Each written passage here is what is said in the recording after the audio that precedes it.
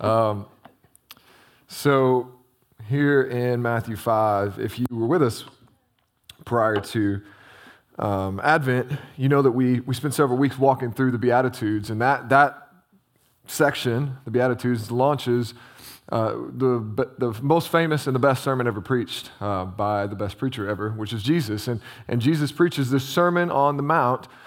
In this context, it's on this mountain, right? Hence the name. And his disciples are gathered near him.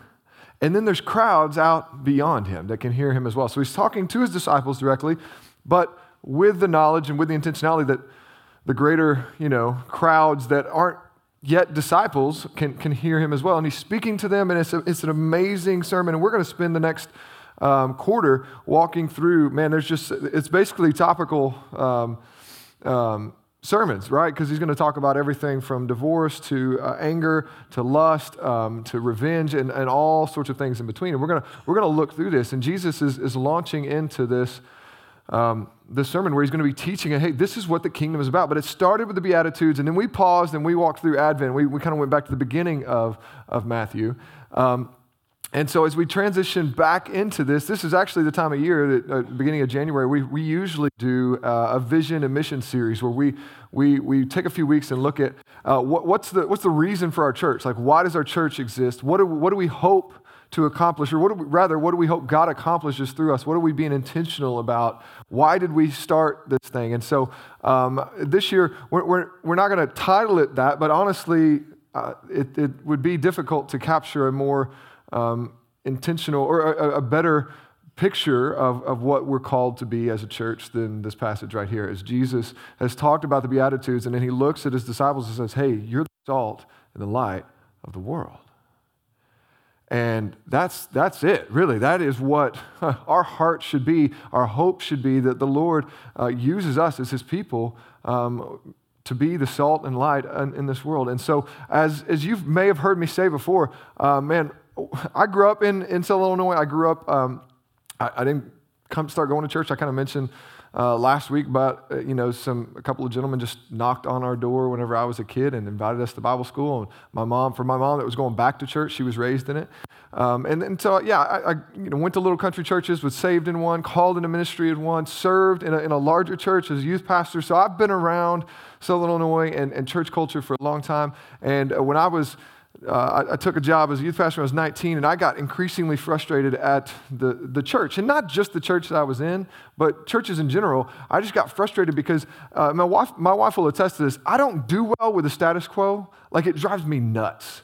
If there's huge problems, like if there's gaping problems in systems and people are suffering and there's people that could do something about it and we don't, it drives me nuts. And this plays out in a number of different ways. Some are funny. Like, I go to little restaurants and I'm like, I could run this better, right? And part of that's just my arrogance from, I've worked at Aldi for several years, and they're just all about efficiency. And so when I just see people, like, I tried to get my kids McDonald's the other day. They had me pull up. This was in Cincinnati, not here.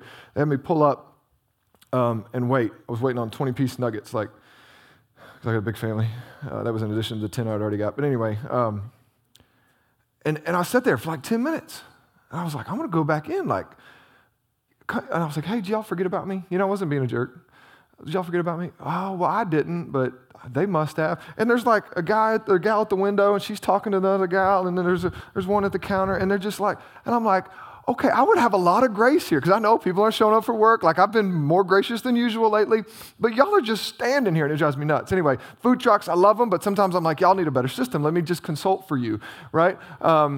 And so, that's how my mind works. But it also goes in, we got into foster care, and I see how broken the system is. And part of me is like, man, I want to, run for office and fix this mess, right? And I see our state and unbalanced budget. I'm like, let me handle that. I couldn't. I don't know. It's more complex. But that's just how I work. I want to fix stuff, especially when there's just big, broken problems. It's just how I'm kind of wired. And so when we left, when I was a youth pastor here in Southern Illinois, I was getting increasingly frustrated that I'm seeing a world falling apart and people going to hell, and churches are on every stinking corner. And sometimes full of people that don't seem to give a rip and aren't engaging at all with the mission that Jesus has given us. And it was driving me nuts that we're just playing this game of coming to church and fussing about carpet color, and fussing about hymnals or projections and, songs and whatever. And meanwhile, I'm like, listen, if we believe what this says, then people are going to hell. And we're in here fighting about this nonsense. It just drove me nuts. And so I was like, I got to get out of here. So that's what led me to seek out the journey. I was like, I got to do something. And I'd heard about this church that was in St. Louis, and Darren was from Marion and planted this church that preached the Bible and was trying to reach people. And I was like, that's what I want. I want to do that. Like, they're doing that. I want to go be a part of that. And I called them. They're like, hey, we don't really have a place for you. I was like, I don't care. I'm just coming. I'll work somewhere else. I just need to be a part of a church like that. And that's what led me to the journey. And as soon as I got there, like week 2, I met Darren. And he was like, hey, we're thinking about doing a church down in Marion someday. Would you want to be a part of that? I was like, no, that place drives me nuts. I don't want to go back to Southern Illinois, right? That was just my initial reaction. I left there on purpose. But over time, what I began to see is like, no, that's actually, I love Southern Illinois. And I love the people there. And I love the community and the culture there. I was frustrated with some of the churches. Now, I was young and arrogant, and I'd made a gross judgment about all churches that was not fair, okay? So I just need to say that. Not every church was not caring about the community. I just need you to know that. But in my young, arrogant mind, that was true. And over time, it became an actual, just a vision and a heart. Like, yeah, I'd love to be a part of a church that is still preaching the Bible and trying to reach people in the area that we love. And so we came back and were able to kind of help start the Journey Southern Illinois, which 9.5 years old now, or a little over 9 years old, and then came on as pastor about 5 years ago. But from the beginning, I've been saying, though, that I don't want this to be a church that is just trying to reach the already reached people in our community.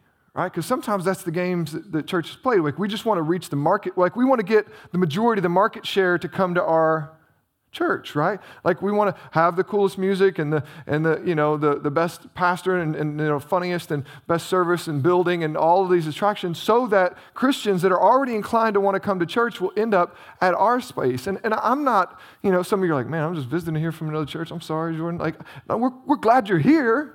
Right? But our target, like what we should be aiming for, is there's a whole bunch of unreached and suffering and broken people out there that Jesus has called us to be the salt and light to.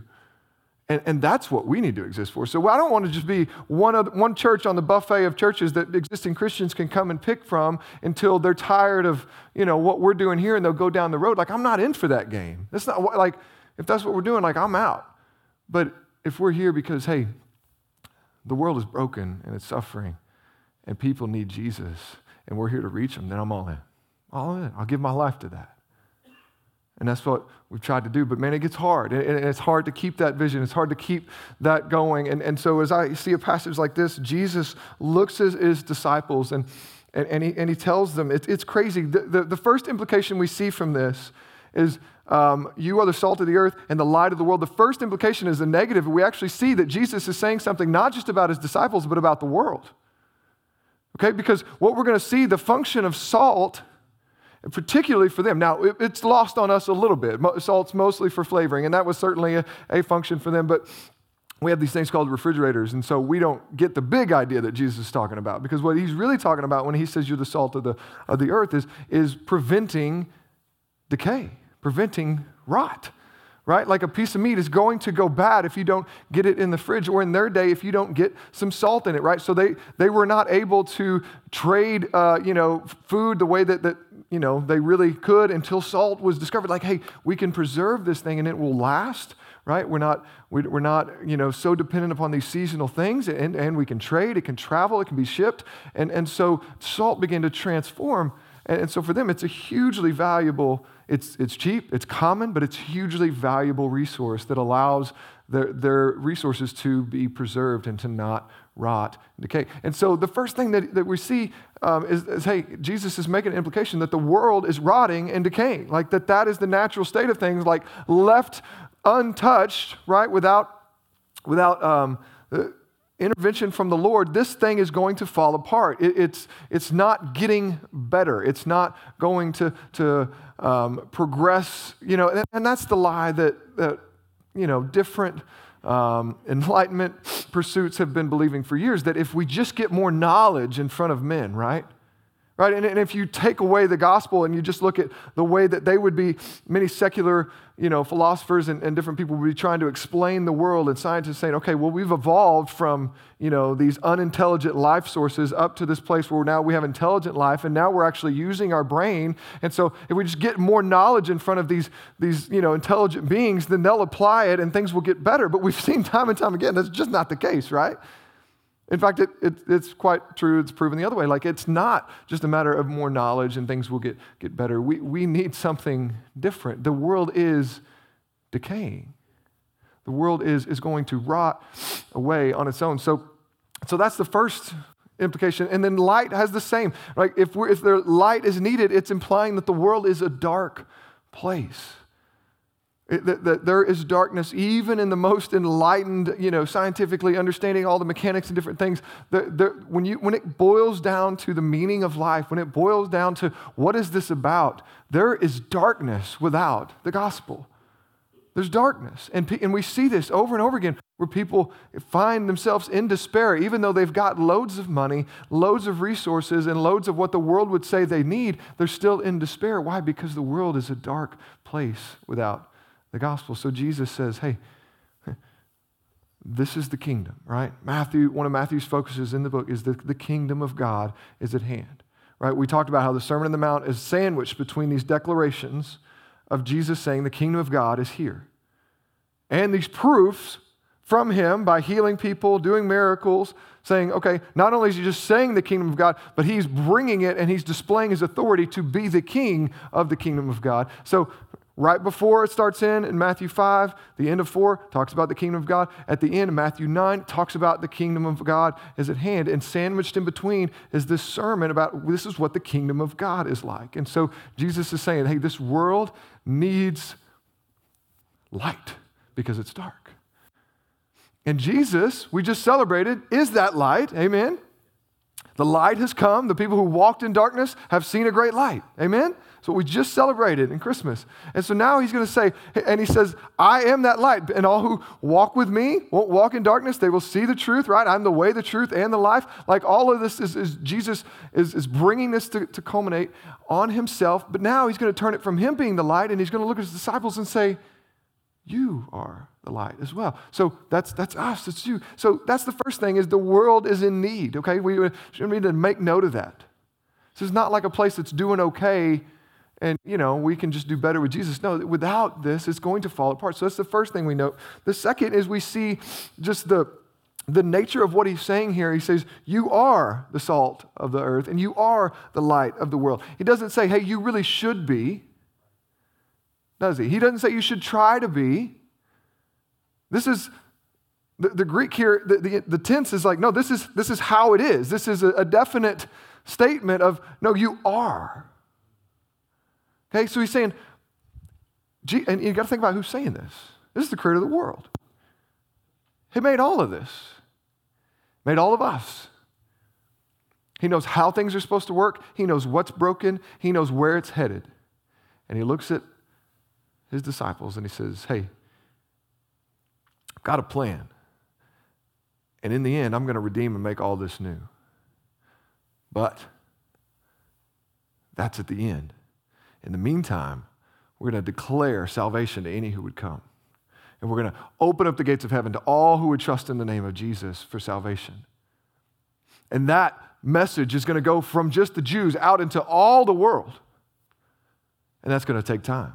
And in the meantime, y'all are going to be the preservatives that keep this thing from rotting completely, that keeps this thing from falling completely apart. And you're going to be the light that sets up in darkness that shows people the way. This is what he says to his disciples. And now they are the light. Now, that's what he says. Now think about who he's saying it to.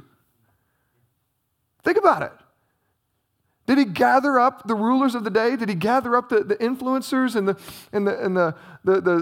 the council members and the politicians and the rich people with the resources? No. Who's he talking to? He's talking to The disciples, well, who were they? Well, there's some fishermen in there.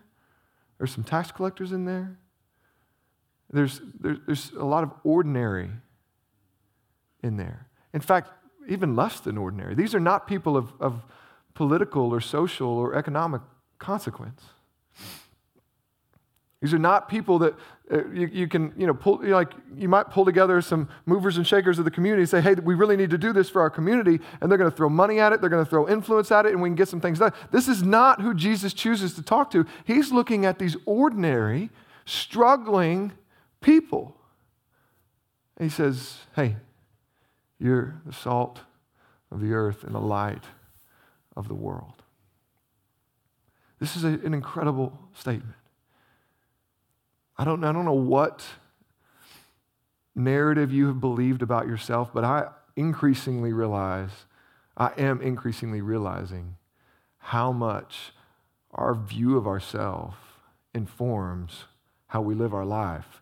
And so many of us have been convinced that we don't matter. That we live our life in such a way that, A, we're either just trying to prove that we do, right? If we can earn enough money or get enough status or look good enough or whatever, then the world will think that we matter, and then we will feel like we matter. Or we've just totally bought in and resolved that we actually don't matter, so we can't make a difference, and so we just do the best we can and survive however we can. Meanwhile, Jesus is looking at us and saying, hey, you're the salt of the earth and the light of the world. Jesus is saying, you matter because I chose you. You matter because I matter, and I am your God, and you are my people. That's the whole idea behind this kingdom. Jesus is saying, I've come to turn this thing around. I've come to revolutionize the world, not with a political and material kingdom, but rather with a spiritual and inside-out transformational kingdom. Everybody's thinking about change right now, right? It's January 2nd. What's your New Year's resolution? How are you going to do better this year? How are you going to be better this year?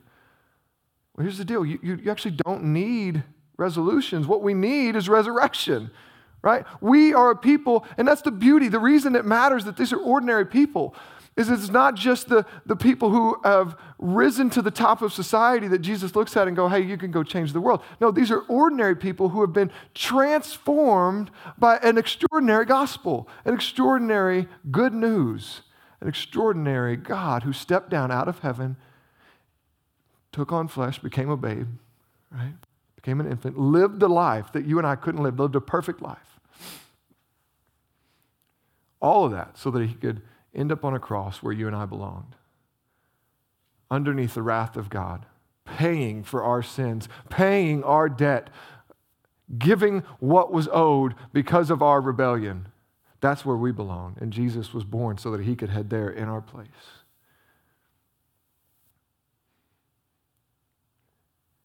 And then, we know we're past Christmas now. The next thing we're looking forward to is Easter, right?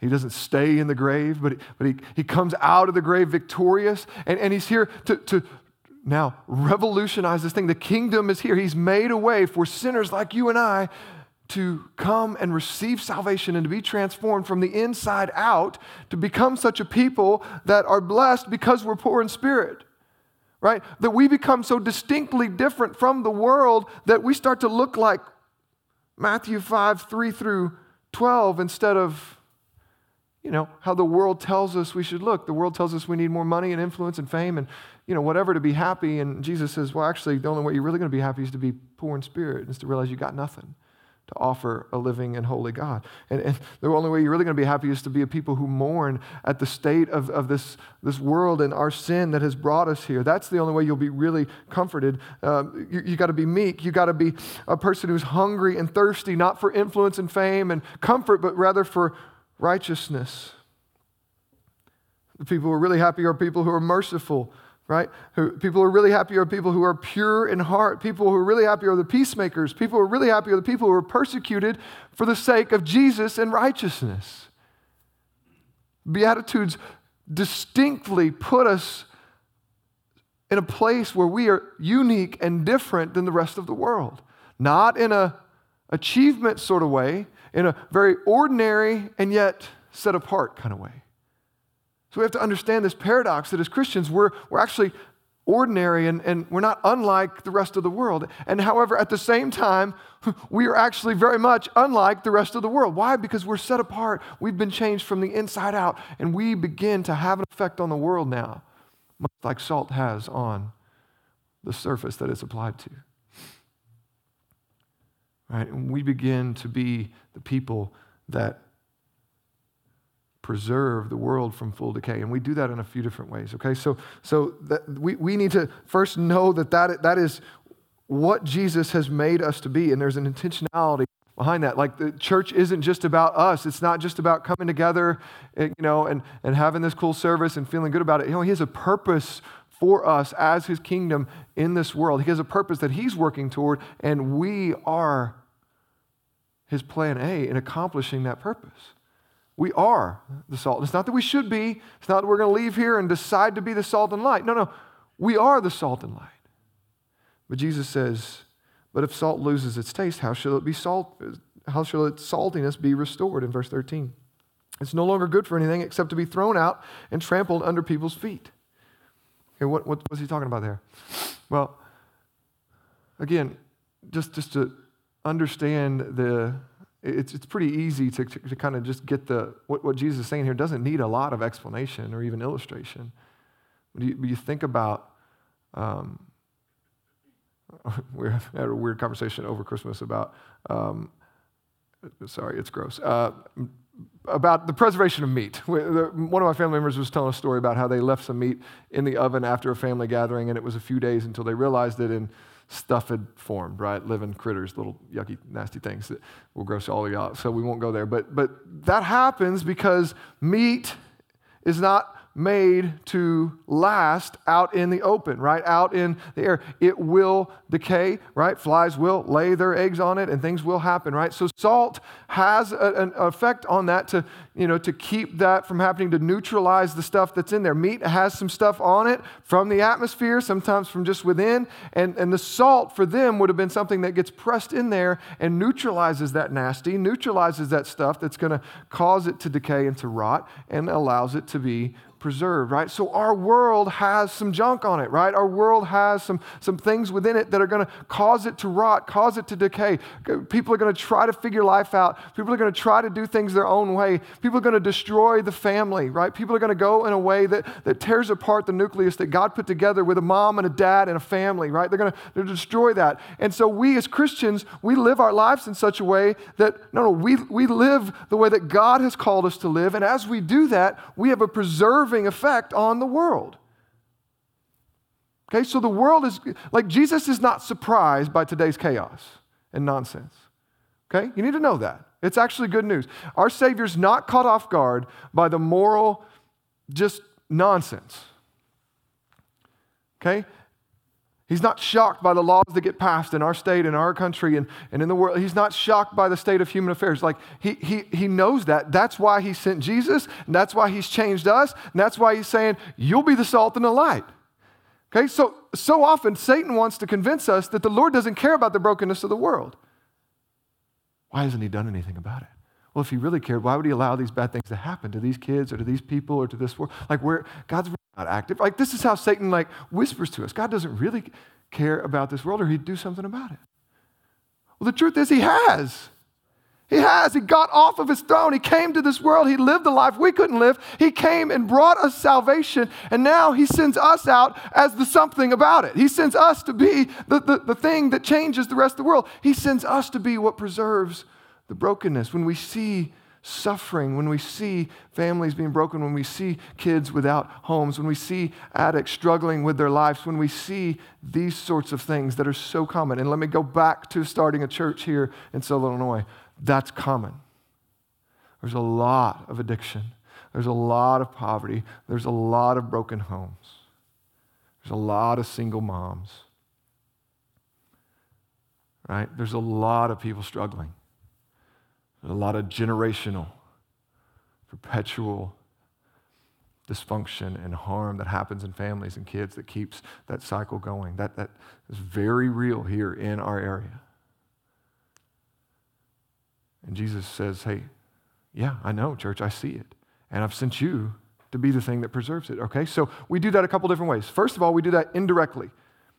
Indirectly, when we raise our families by God's standards, when we teach our kids to live in the way of the Lord, right, we are indirectly going to keep feeding into society people that are going to serve it well and keep God's plan going and keep this thing from falling apart, because we're going to make more of us, right? More of us. We raise kids in the fear of the Lord. We raise kids in the respect of, the law, and there's different things. We end up feeding society. We season it a little bit here and there. We push it into our kids get scattered throughout. All of that has an indirect effect where we preserve society, okay? So there's an indirect action to when we live as people that are generous, people that are virtuous. Here's the big idea. How you live matters, okay? Because when we live as a people who are sexually pure and we treat marriage the way that God meant for it to be treated, okay, between a man and a woman, and any other sexual desire outside of that is repented of, right? And we lay down our preferences, whether they be same-sex attraction, whether they be just wanting to, shack up, live together, do our own thing, right? Not get married, but still sleep together. No. We lay that down, we repent of that, and we live the way the Lord has told us to live. We don't have sexual relations outside of a marriage between a man and a woman. That's part of how we are supposed to live as Christians. When we do that, we're preserving the world. We're acting as a preservative. While it's trying actively, right? It's actively trying to rot and more things.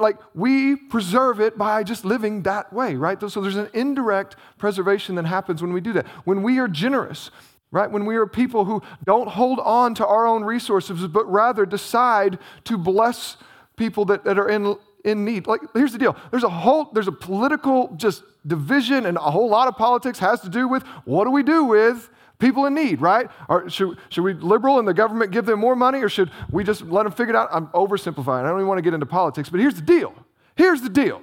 If the church is the church, a lot of those questions don't even need to be asked. Okay? The church shows up and takes care of its communities the way that the Lord wants us to. The government's going to be out of a lot of jobs. Okay? Highly aspirational? Yes. True? Yes. Okay? So when we are people who are generous with what God has blessed us with, we preserve the world. We see people in need. We have excess. We give it to them. Right? We do that for each other.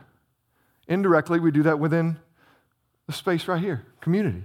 We love one another in such a way that our lives don't fall apart at the same rate that the rest of the world does. We love each other in such a way that we call out marriages that are struggling, and we wrap around and we come together and we keep marriages from falling apart at the same rate the rest of the world does, right? We love one another in that way. And as we do that, as the church loves one another and preserves what God has put in place, we are preserving the world over, right? We are acting as a preservative, that it's not all falling apart. God's people seem to be living in such a way that it's going well for them.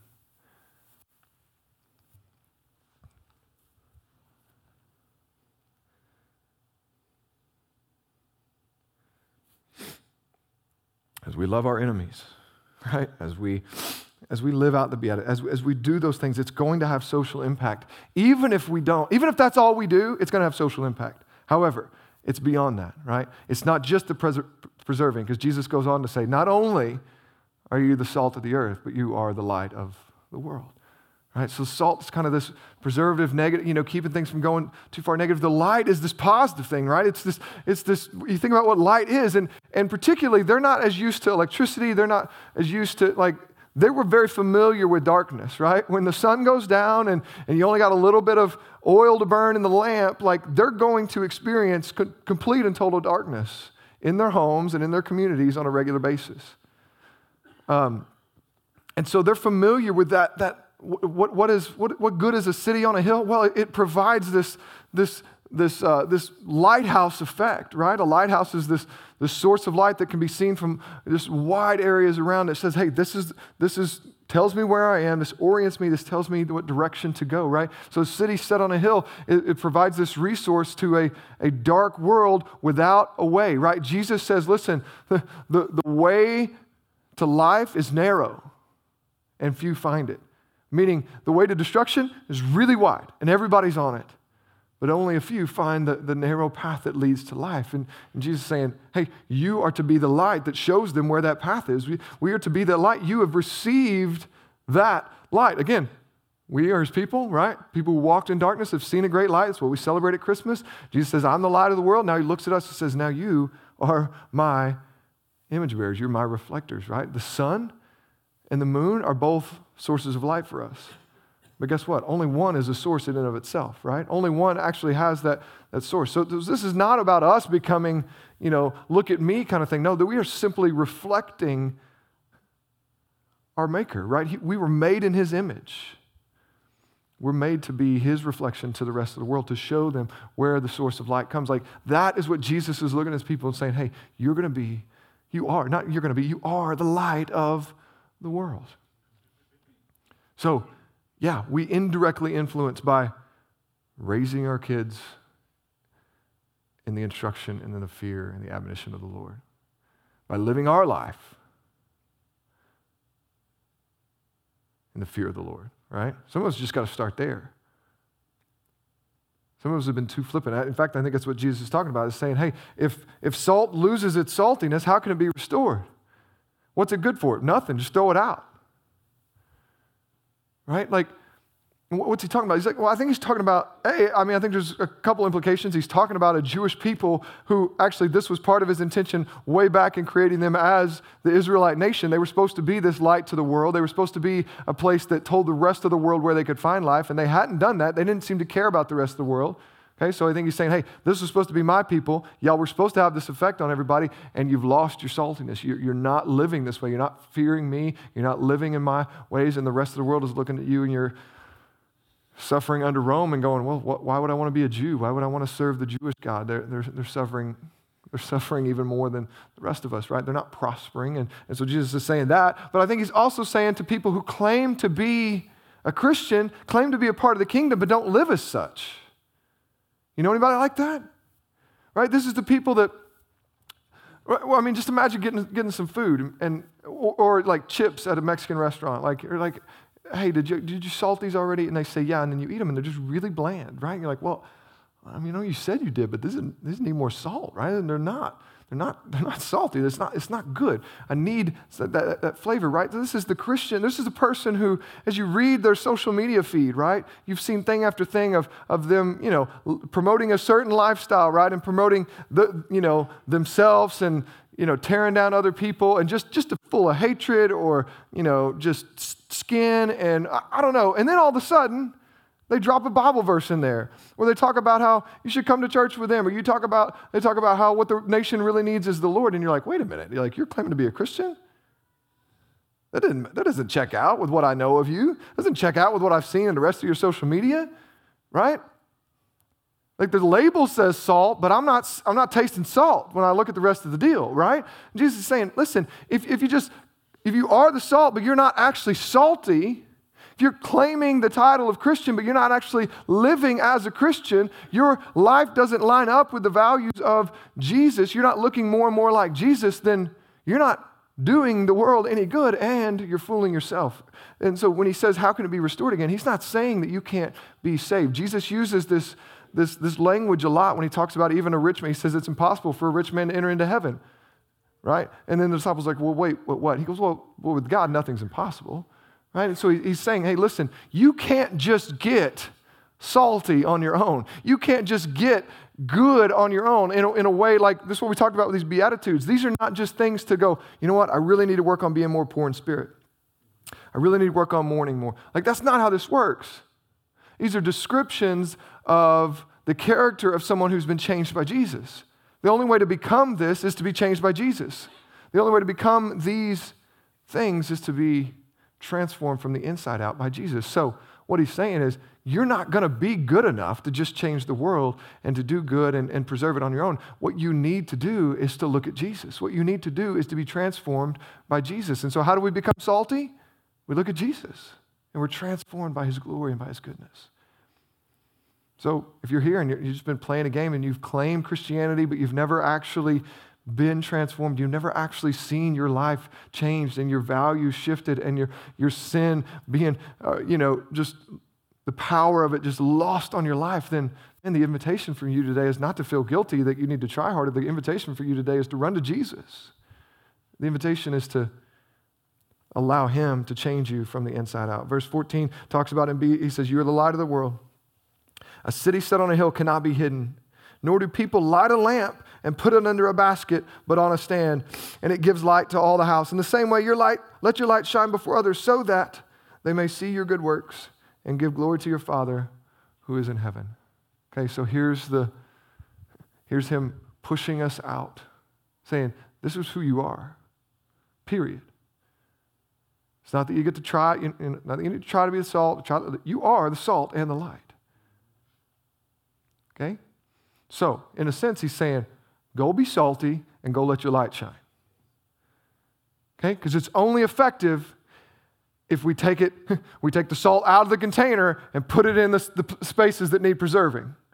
Right? So here's what I could say. It's only effective when we leave this space, gathered together, and we scatter out into the world and live our lives following Jesus. That's when the kingdom of God advances. That's when it's effective. And then we come back together, right? Make sure we get even more salty. Every time we look at Jesus, we get saltier, right? We come together, we sing to Jesus, we open his word, we're sharpened by that, right? And then we're sitting back out into our neighborhoods, into our workspaces, into the dark places of the world, into our ministries, into our missions to be the salt, right? And then he says, hey, you don't take a light, nobody lights a light just to put it under a basket so nobody see it. That defeats the purpose of the light. You light a light, you're going to set it up on a lampstand so everybody in the room can benefit from that light. So, church, we are here to be a light to the world. We're here to show the world who is walking in darkness, hey, Jesus is the way. So how do we do that? Well, as you read, if you take the Bible in context and you look especially at the Gospels and how Jesus did this. It made the religious people, it drove them crazy because Jesus didn't just come to the churches and talk to them. They thought they were entitled to God's Savior. They thought they had been good enough that they were entitled to God's blessings. And they look out and they see this guy healing people who clearly brought their sin on themselves. They look out and they see Jesus spending time with people who have clearly chose, whatever mess they've been in. It's because of their bad decisions. And Jesus blows up their paradigm as he starts going into the rotting parts of the culture and of the society. He starts finding the broken people and he starts giving them life. You see, the religious people in this day, there was laws about ceremonial cleanliness. So they didn't want to get close to the people who were sick or people who were sinful, right? Again, this whole idea of social distancing, quarantining, yeah, it's new to us in some ways, but this sort of thing, lepers had to socially isolate and quarantine for the rest of their life, and they had to yell as they were coming down the street, unclean, unclean, because they didn't want somebody who wasn't unclean, right? It was still clean to get near them and catch the disease that they had. And there was some legitimacy to that. I'm not even saying that's wrong, but that's what they were used to, right? But they treated sinners the same way, right? Adulterers and people who were caught in their sin or people that were sick were assumed that they got sick because they were sinful. So there was this divide in the society, and people who were clean didn't want to get too close because they didn't want to catch what they had. And Jesus starts to, instead of staying away from those broken and suffering people, Jesus starts to move toward them. And Jesus even reaches out his hands and touches them. Instead of their filth coming onto him, his righteousness, his cleanliness, his wholeness, his healing goes into them. It begins to transform the world.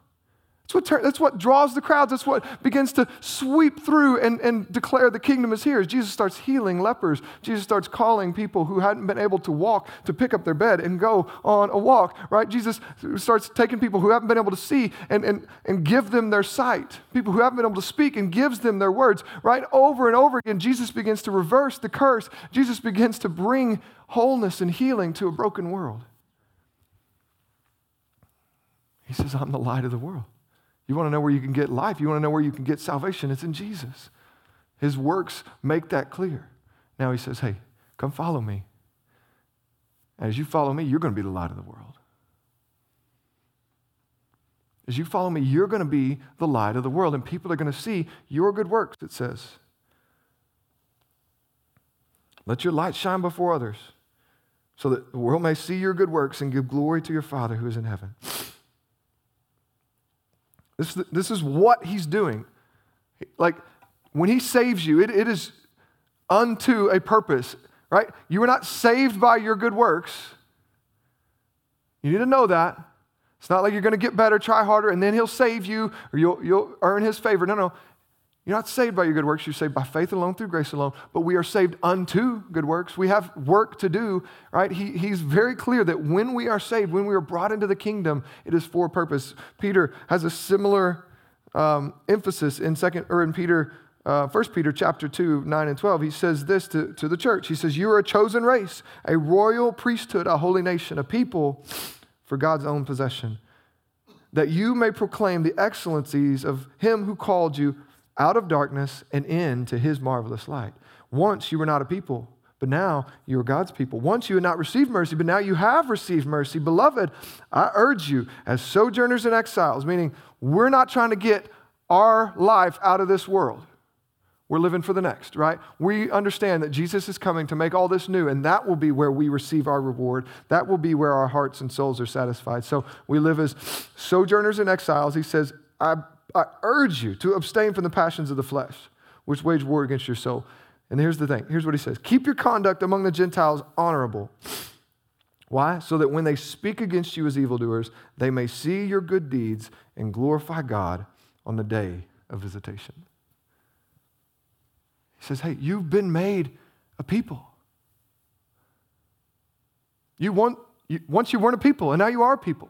Once you hadn't received mercy, and now you have received mercy. If you're here and you've forgotten, if your saltiness is a little bit dull, it could be because you have forgot that you have received mercy. It could be that you've been around church so long that you forgot that you don't deserve to be in the presence of a living and holy God, that you don't deserve salvation. When we forget that we have been recipients of a great mercy, then we stop being a people of great mercy. We stop being a people who live out the Beatitudes. We stop being a people who care about others because we start to think that we're entitled. Peter says, hey, don't forget, you once were people who had no mercy, and now you've been shown mercy. So live your life in such a way that when the Gentiles see you, right, when they see you, and when they speak evil against you, which is in context with what we just saw in verses 11 and 12 the last time we preached out of the Sermon on the Mount. Meaning they will speak evil against us. They will persecute us. Living life righteously in pursuit of Jesus will cause people to persecute us, right? It will bring in this clash of the spiritual warfare.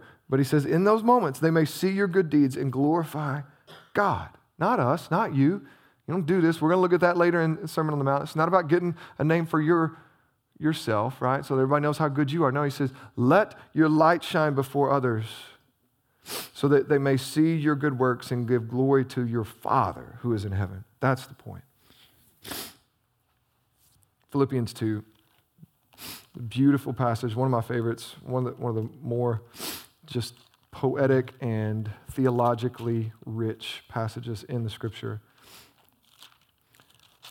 Has this beautiful picture of Christ, his own humility, and Paul here calling us to be humble as Christ is humble. And then he talks about Christ descending from his throne and not counting equality with God as something to be grasped, but laying it down for the sake of us. And then he's telling us, hey, go and do likewise. And then he follows that up. The next section there, starting in verse 12, says, lights in the world. Right? In verse 14, it's interesting. Listen to how he says this. Verse 14 of Philippians 2 says, do all things without grumbling or disputing. We can just stop there, hang out for a while, right? I've said before, like the bar for being a witness has gotten really low. Just don't be a jerk, right? Just don't be a jerk, and the world's going to go, man, there's something different about that guy, that gal, right? Something. They seem to be happy in their life, right? So he says, don't do all things without grumbling or disputing, that you may be blameless and innocent, children of God, without blemish, where in the midst of a crooked and twisted generation, among whom you shine as lights in the world, holding fast to the word of life, so that the day of Christ I may be proud that I did not run in vain or labor in vain. He's saying, hey, make sure you're living your life in such a way that you're doing, work without grumbling, right? Live your life with as much peace as you can, right? Do the things of God without feeling like you have to, let God know how blessed he is to have you on his team, right? And when we do that, we're doing it because we are in the midst of a crooked and twisted generation, and we are called to shine as lights in a dark world. So, we have to get, if we're going to be salty and we're going to be light, and we're going to have the that God wants us to have on this world, we've got to get in to the dark and rotting places. Okay? You got to take the salt out of the container, put it where it needs to go. You got to take the light out from underneath the basket and let it shine. So church, that's on us as individuals. Right?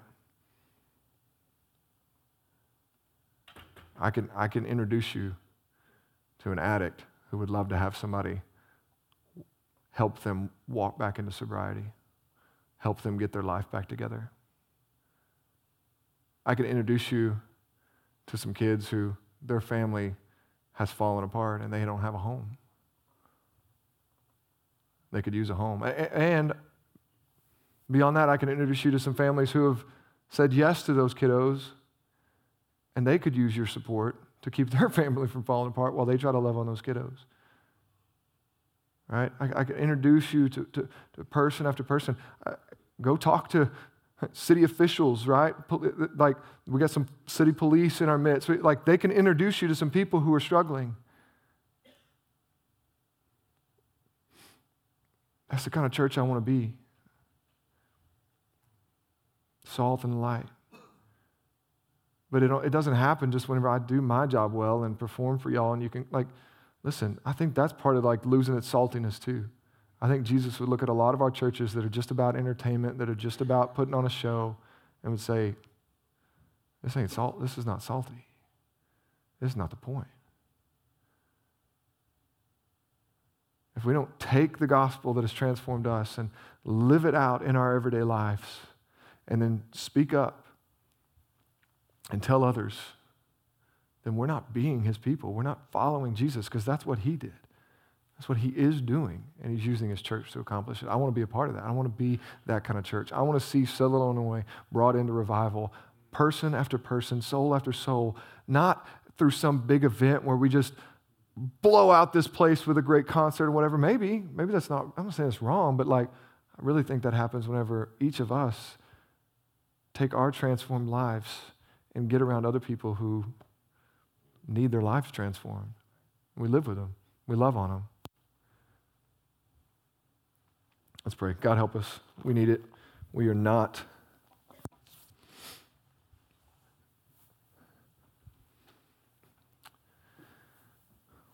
as mindful of the mercy that you have showed us. We are not as mindful of the impact that you've called us to make. We become dull often. We become self-absorbed often. So I pray that you would come and make yourself big, Jesus, in such a way that prompts us and launches us into a life of being the salt and the light, into the life of seeing our lives matter for your kingdom, our lives be used for your name's sake. Here in Southern Illinois, and we didn't even talk about the nations. We didn't even talk about the rest of the world. You have such a great purpose for us here as your church. And we are so short-sighted, so selfish so often. So rescue us from that by blowing up our perspective of who you are, King Jesus, and just how big your kingdom is. And allow us to play our part in it. We ask these things in your name, Lord. Amen.